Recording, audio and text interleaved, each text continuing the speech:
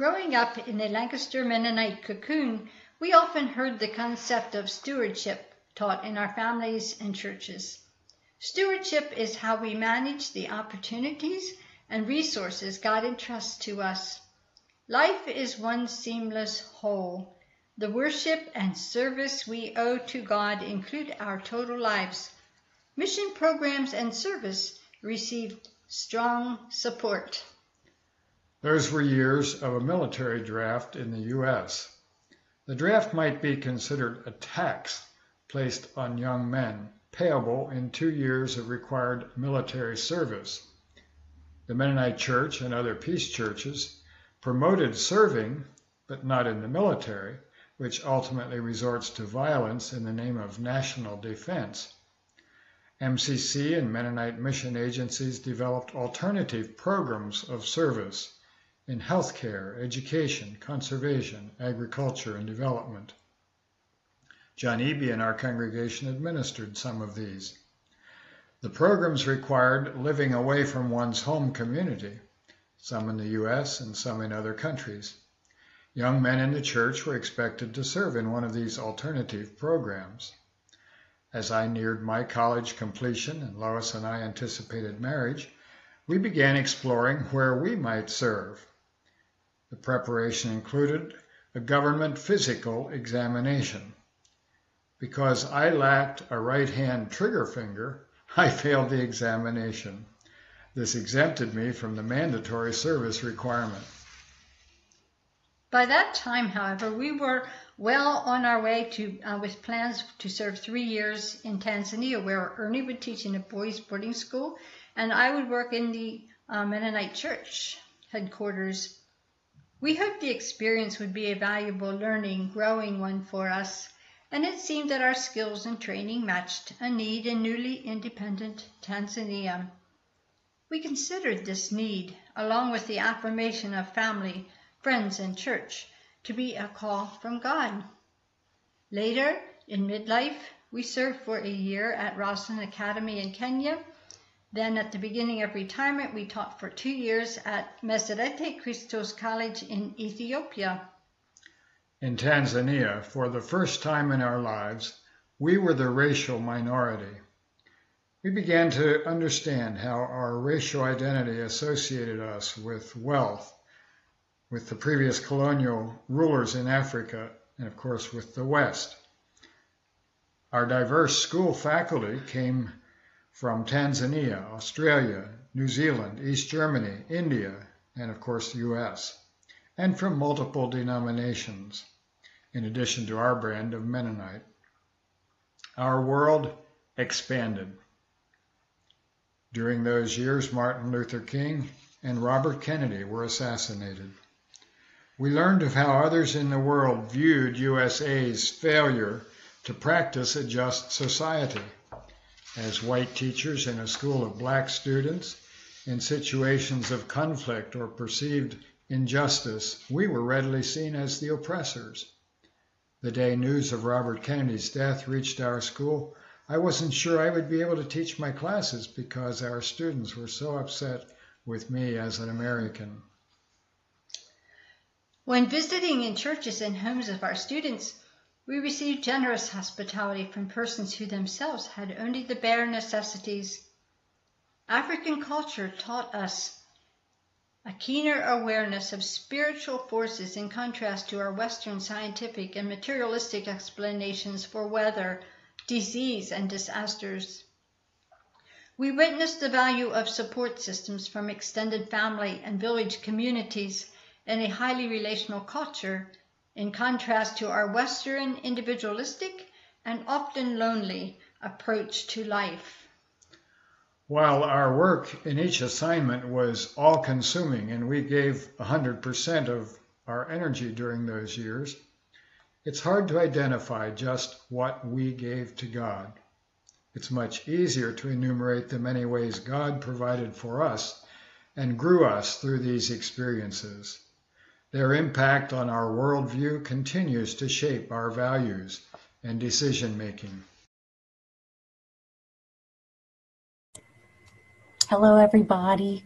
My name is Melissa Hand, and I'm one of the buyers and designers at 10,000 Villages. 10,000 Villages is an organization that works to create opportunities for artisans in developing countries to earn income by bringing their products and stories to our markets through long-term fair trading relationships.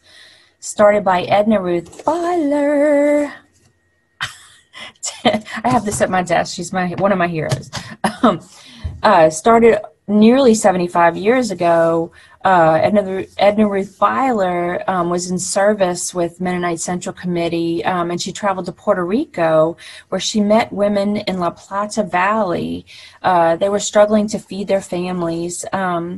Having lived through hard times as well during the Great Depression, she knew the face of poverty. These women were talented in embroidery. The meager beginnings of 10,000 Villages started out of the trunk of her car, selling these beautiful creations the women had made that she brought back with her. She is a wonderful example of of giving to God what is God's. When Todd first asked me to do a 5-minute video on the story of my life about how Christian service has meant giving to God the things that are God's, I kind of first had to look it up. I Googled it to see what others had to say about the topic. I found an article by Professor Matthew Skinner, a contributing writer for the Huffington Post, that talks about this very story in the Bible. He states, "Because we are of God's world, when Jesus inspects the coin and says, 'So give back to Caesar what is Caesar's and to God what is God's,' Jesus doesn't say that our political lives," well, he uses the word political, but it really also constitutes economic lives, and our religious lives constitute separate spheres. Skinner states, instead, Jesus turns the discussion to speak more broadly about the long, strong reach of power. And again, I think about economic power here and about its untiring ability to compete for people's most fundamental loyalties. Those words, fundamental loyalties, really stuck out for me. Skinner goes on to say, you have to use this coin with Caesar's face on it to stay in the emperor's good graces, even as the coin itself compromises what you might stand for. Then I thought about it.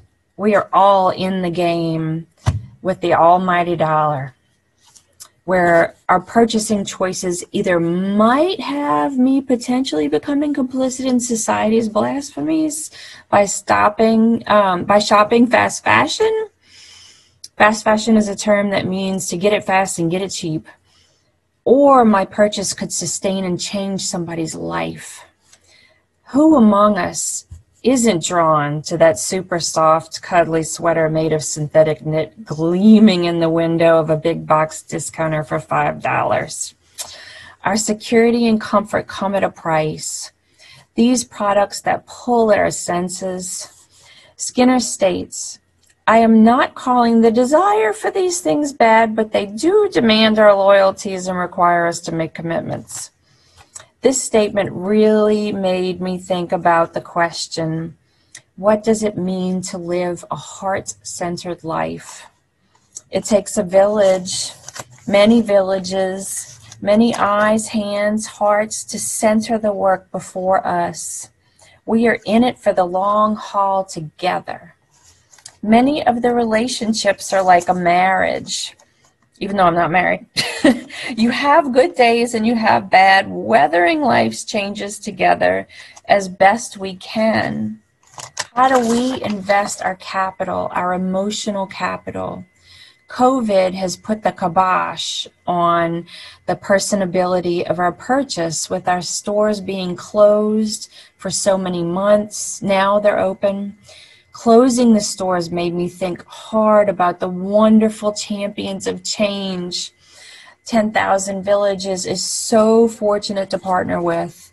One of these partners is Tara Projects in India, It was begun in the 1970s by one person, Professor Sham Sharma, and among other things, Tara is responsible for working with the exploitive glass-making industry in Firazabad, keeping children out of the furnaces, out from being exploited behind closed doors, and into Tara-founded schools. Other commercial retailers, they don't do that. Social workers of Tara help to empower children to be agents of change in their community, to fight child labor. These are the many stories of courage and care. I wish I could tell you about all of them. So I think about these dear people, and I'm so humbled to know them. They are doing the hard work on the ground like Edna Ruth did, seeing the face of poverty, seeing the humanness in us all. Do we participate? How do we participate? In some ways, COVID has forced us to slow down, to look, to listen, to learn. What are we learning about? From each other. How do we spend the precious time and capital God has given us to be together, to care for one another? During this upcoming holiday season, won't you take the time to learn about the stories? These people are my heroes. To support them, I encourage you to visit 10,000villages.com. What is a gift but an emotional transaction that shows others that you care? I know this story was supposed to be about me and my journey, and it is, but learning the stories about them is so much more precious. Thank you.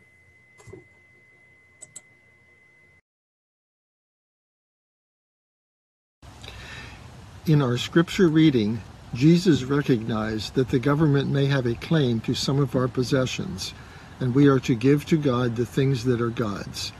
As we talk about our service to God, we often focus on how we use our money, time, or material. But service is not only what we do, it involves why we give service. In this story, the words we say can be a test of who we allow to claim lordship over our lives. In the mid-1970s, revolution in Ethiopia ended the autocratic reign of Haile Selassie and launched the nation on a course with Marxism as its guiding principle. During these years, Sharon and I were teaching at the Bible Academy, a school started by Eastern Mennonite Missions and operated under the Masorete Christos Church, the Ethiopian Mennonite Church. This was a boarding high school with 300 Ethiopian students. The incident I will describe happened 4 years before the school was closed by the government. The revolutionary government had set up new municipal administrative structures called the Kebele. Operated by local elected officials, it managed the recently nationalized rental properties and provided community security. Political cadres assigned to each local Kebele by the central government promoted the new Marxist doctrines and watched out for anti-government activity. At one point, the political cadres assigned to our local Kebele felt that our students were not getting sufficient teaching in Marxist political theory and demanded all students to come over each Saturday morning for instruction. Part of these Saturday morning sessions involved chanting slogans, statements like, "Down with American imperialism," and "Land to the tiller," but it also included slogans that involved cursing your enemies and calling for their death. Left fists were to be raised in the air with shouting as a group. Each Friday evening, a group of committed Christians among our student body held a student-organized Friday night prayers. And after a few weeks of listening to the Saturday morning Marxist teaching, the question of participation in chanting the slogans came up in this meeting. Some said, "I just raise my fist and mumble, 'Praise the Lord.'" Others said, "You are only doing what you are forced to say, and it is not your words, not your responsibility." Others said, "Just refuse to lift the fist and say anything." There was no agreement as to where to draw the line. Was this really a worthy issue and important enough to risk getting into trouble with the cadres? That evening, they came to no consensus and did not agree on a plan. But the next morning, by chance, several of these students who had discussed the issue the night before sat together, and the cadres noticed their lack of enthusiasm and their limited participation. When confronted about it, some conceded and said the slogan, but there were others who stood with their convictions and openly refused to cooperate. About 15 students were arrested and detained. We had to drive meals over from the school kitchen, and they were kept in an old warehouse, sleeping on the floor. They debated with the cadres and tried to make the case that they were responsible, loyal citizens. The students pointed out that there was freedom of religion, and they were not trying to be against the government. Religious belief was at the core of the refusal to curse. After a few days, the cadres gave up. Neither side convinced the other to change their position. The students were released to go back to campus. However, there was a lot more to process. Were those detained to be considered stronger Christians than those that had participated in the slogan chanting? Who had done the right thing? How can a judgmental attitude be avoided? There were no easy answers as they struggled to fellowship together again. While no one will threaten us with arrest if we refuse to shout a Marxist curse on an enemy, we do live with similar tensions today. As we draw our lines and decide whether to cooperate or to resist, who do we allow to guide our decision? A Marxist slogan to curse enemies does not seem very different from what we hear being said in the current political climate. And how do we respond? How do we relate to those who draw their lines at different places? And can we avoid being judgmental and keep in fellowship with them? These are difficult questions and worthy of our reflection.